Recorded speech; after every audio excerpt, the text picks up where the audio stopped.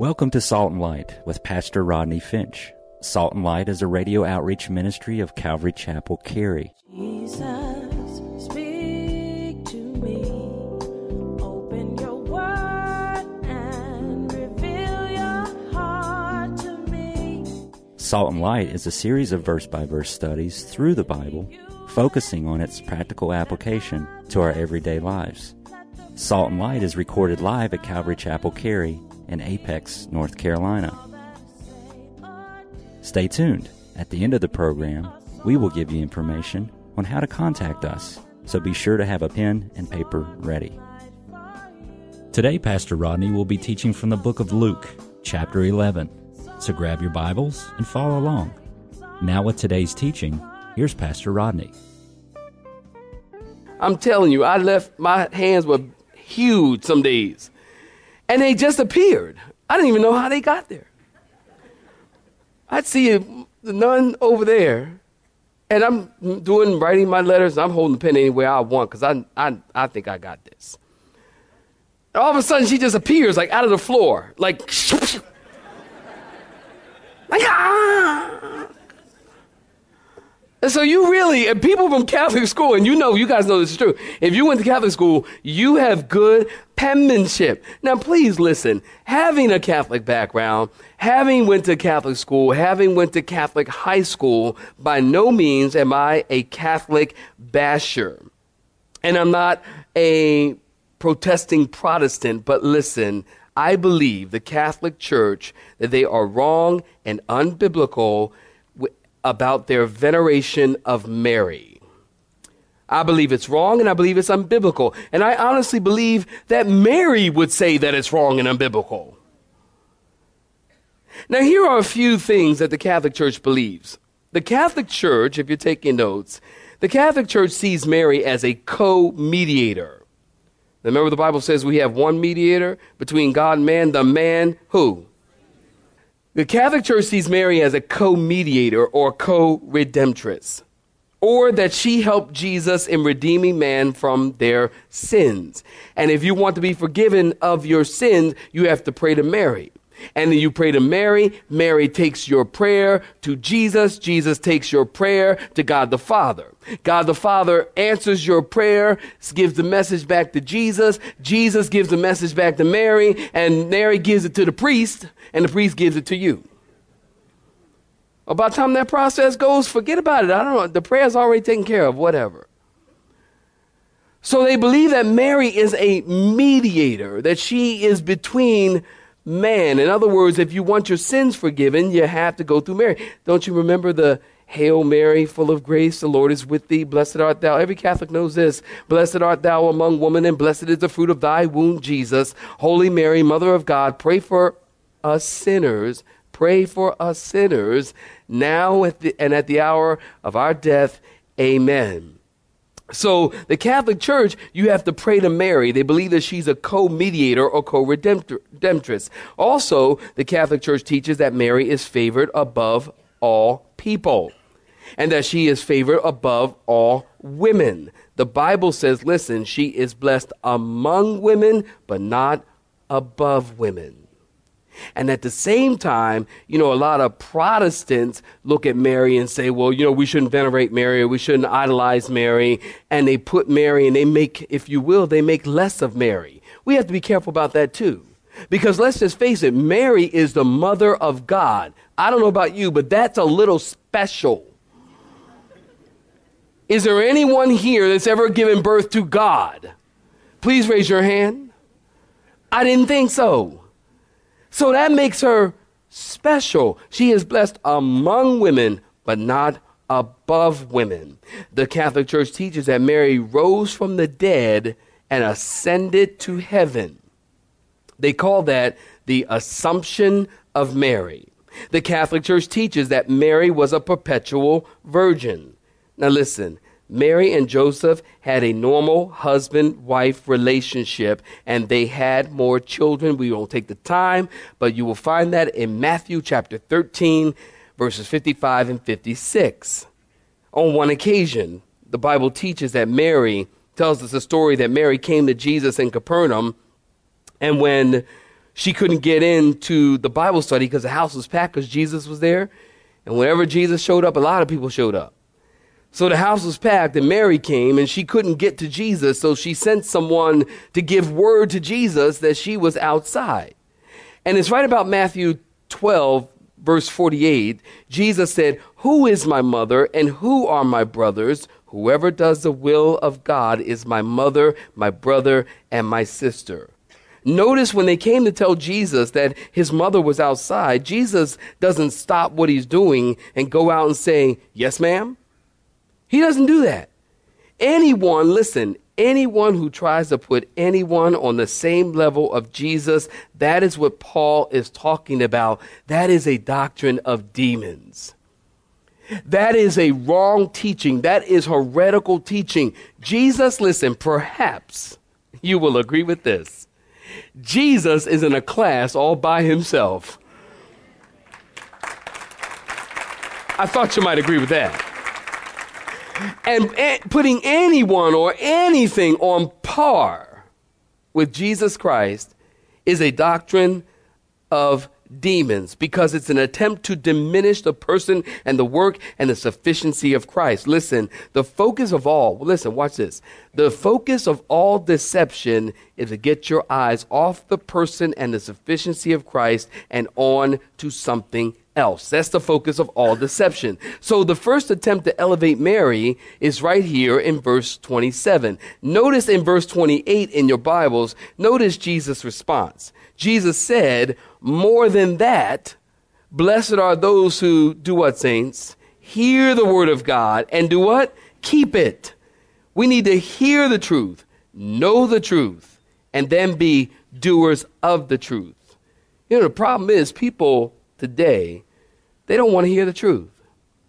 And it's sad to say, even listen, it's sad to say even some Christians don't want to hear the truth. That's sad. This is the Bible. Can the church say amen? Amen. This is the Word of God. Thank you. This is the Word that will not change. It is God's word to man, and thus this book is right. And everything else and everyone else who would disagree with this book is wrong. And because this book is right, we need to obey it and do what it says. Even if, listen, even if what it says goes against what you want to do, what your flesh wants to do. I didn't think I'd get many amens there, but I wasn't hoping for any anyway. Because your flesh wants to do one thing, God's word says do something else. Your flesh says, I want things my way and my will, and God's word says, no, his will. For you, for your children, for your situation, for your marriage. You're to do things God's way and obey the word of God. Be doers of the word, not just hearers only. Listen, church, U.S., American, cultural Christians, church, we need to be doers of the word of God, not just hearers only. Listen, come to church. I've told you, coming to church is dangerous. Danger, Will Robinson, danger. Why? Because God's going to hold you accountable for what you know. So I've been going to church all my life. I've been in church since I was knee-high to a grasshopper. What is that anyway? I know that. Listen, when you stand before God, you're going to be held accountable for that which you know. That's why coming to church and hearing the word of God is dangerous. Because if you know a lot, then you're expected to do a lot. To whom much is given, much is required. And I am amazed at the church in the U.S. We have so much information, so much accessibility to God's word. I know in my office I probably have 10, 15 Bibles. At home, I probably have another 4 or 5. You've got plenty of Bibles in your home. We have DVDs nowadays. We have CDs. We have online access to sermons. We got podcasts with that one great preacher guy named Rodney. And we've got various Bible translations. And it seems to me that our nation is biblically illiterate. It seems to me, a pastor ended one Sunday morning service by instructing his people. He said, I'd like for all of you to read the 17th chapter of Mark's gospel before next Sunday. Well, the following Sunday, true to his word, he asked the congregation, how many of you actually read the 17th chapter of Mark's gospel this past week? Almost everyone in the pews raised their hands to signify they had indeed read the 17th chapter. And then the pastor then stunned his people by announcing, ladies and gentlemen, there is no 17th chapter of Mark's gospel. And then he proceeded to preach a Sunday morning sermon, which happened to be on the sin of lying.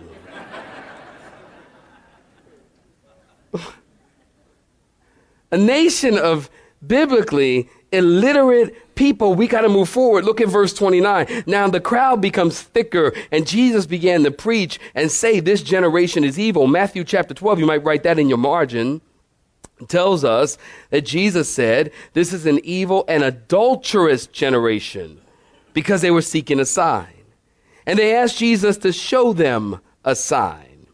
Okay, so he's already healed a man who couldn't speak.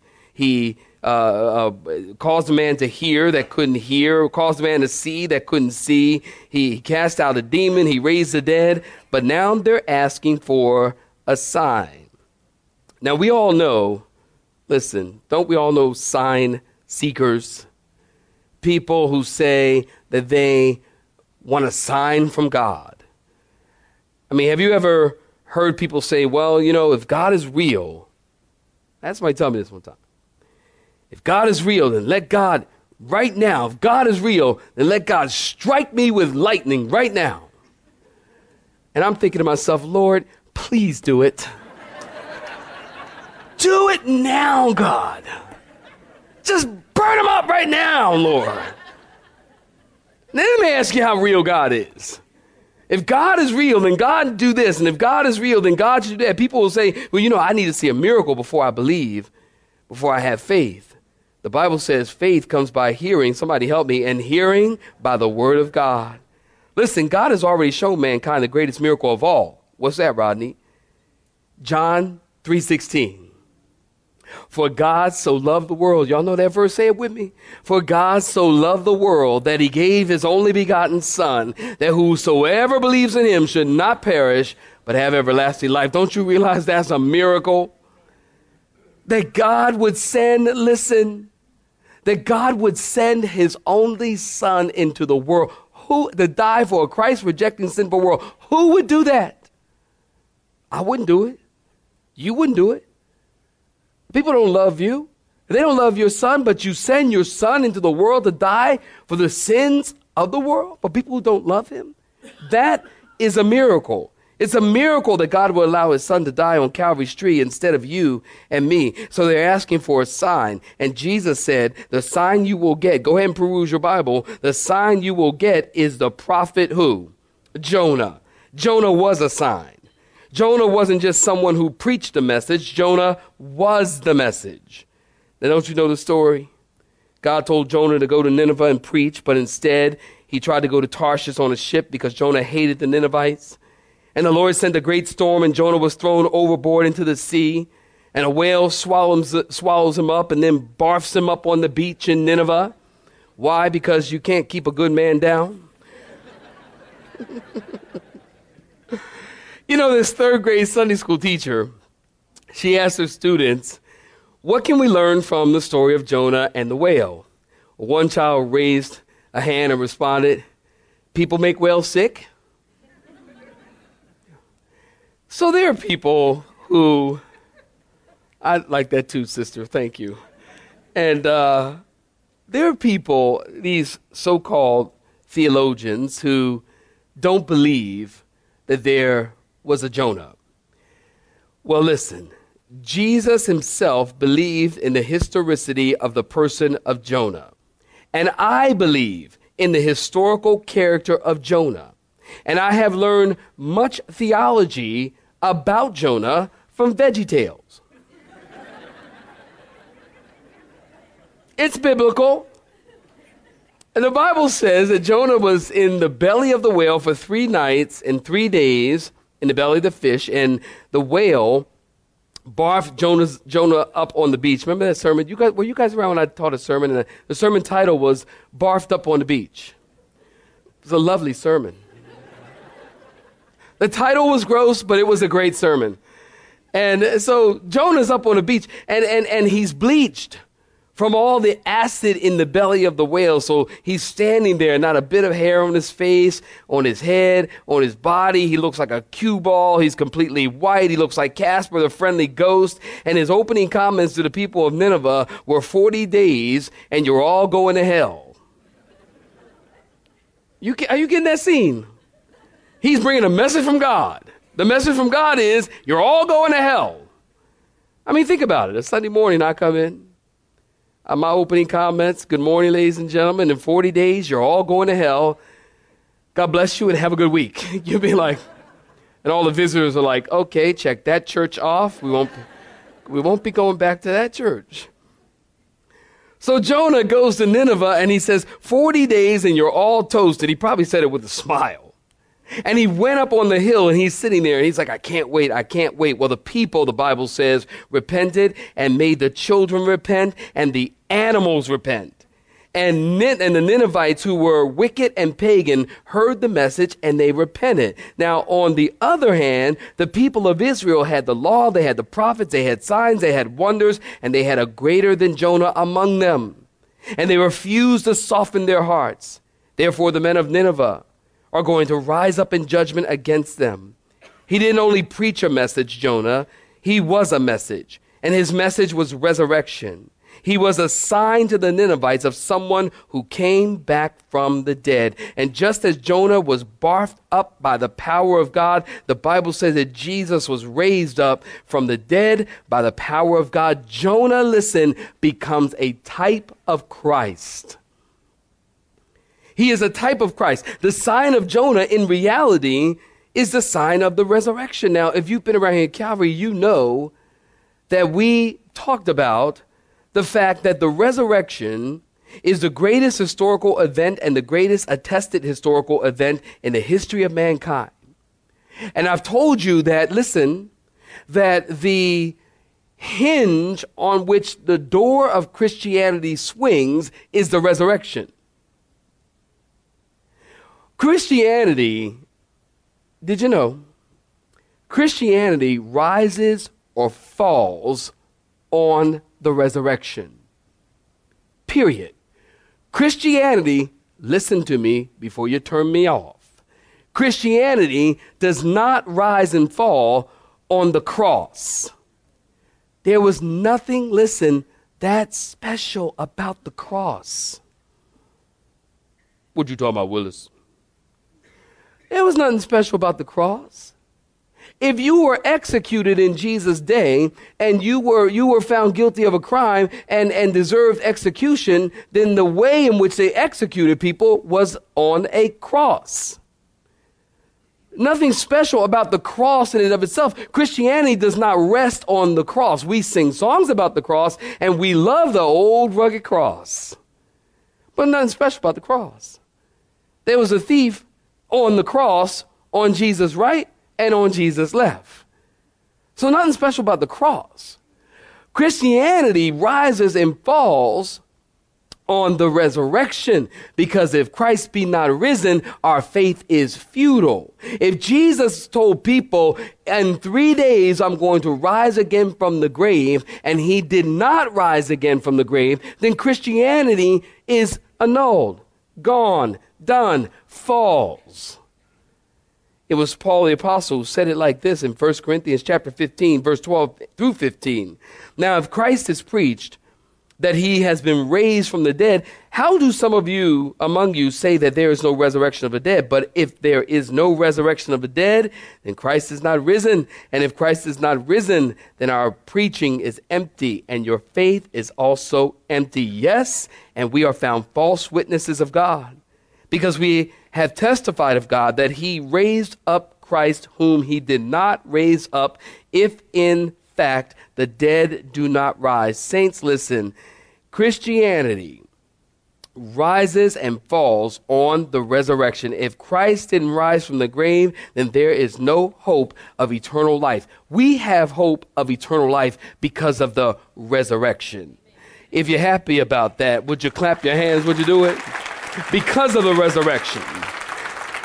Notice in verse 31 in your Bibles. Notice the queen of the south, notice in verse 31, will rise up in the judgment with the men of this generation and condemn them. The queen of the south, if you're taking notes, is the queen of Sheba, a pagan woman. The queen of Sheba traveled 1,500 miles, or approximately 75 days. And keep in mind, it wasn't on jet air. And it wasn't on American Airlines. She traveled that far to hear the wisdom of Solomon. And when she heard Solomon speak, her heart responded. 1 Kings chapter 10 tells us when she heard the wisdom of Solomon, she left saying the half wasn't even told. I'm blown away. You see, Solomon had the wisdom from God, but Jesus is the wisdom of God. Solomon was a great king, but Jesus is the King of Kings. Can the church say amen? Solomon gave to Sheba all that she desired. 1 Kings 10. Jesus gives us above all we could ask or think. Solomon spoke practically to his nation. Jesus spoke powerfully to all creation. And Jesus is saying in the judgment, she is going to condemn this nation because she came all the way to hear the wisdom of Solomon, and a greater than Solomon. Who's that? Jesus, you got it. A greater than Solomon is here. Verse 32 says the men of Nineveh will rise up in judgment and condemn it, for they repented at the preaching of Jonah, and a greater than Jonah is here. Jesus. Jesus is saying, I'm here to bring you light. I'm here to bring you from darkness to light, to give you life, but you won't listen.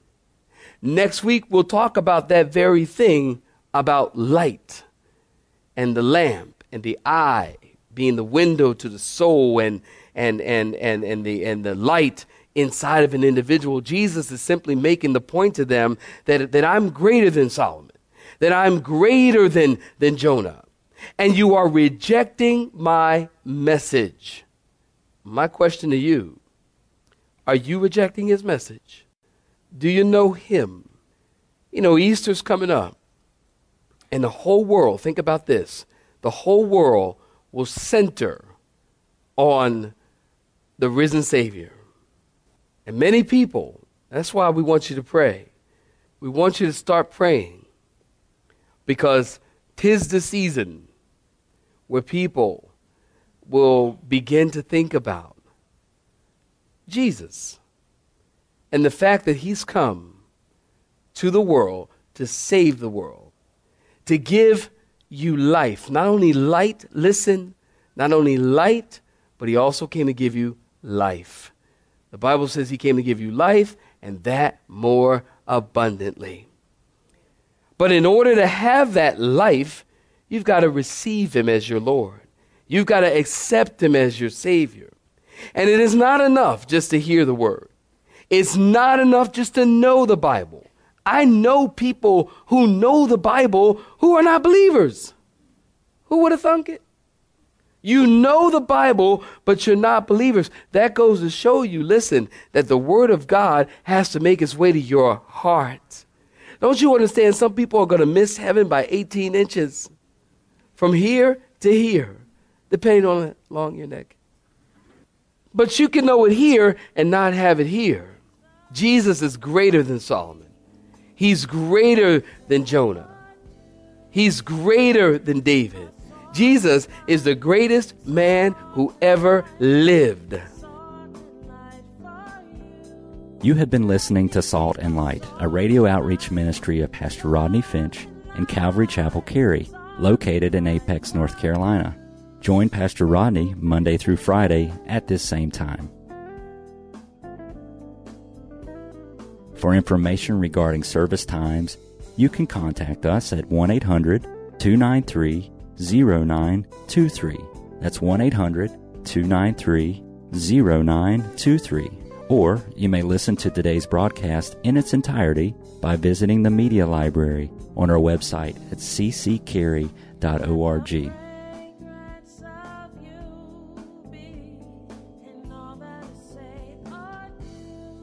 We would like to thank you for tuning in to Salt and Light and pray that you have been blessed. Until next time, may you be salt and light.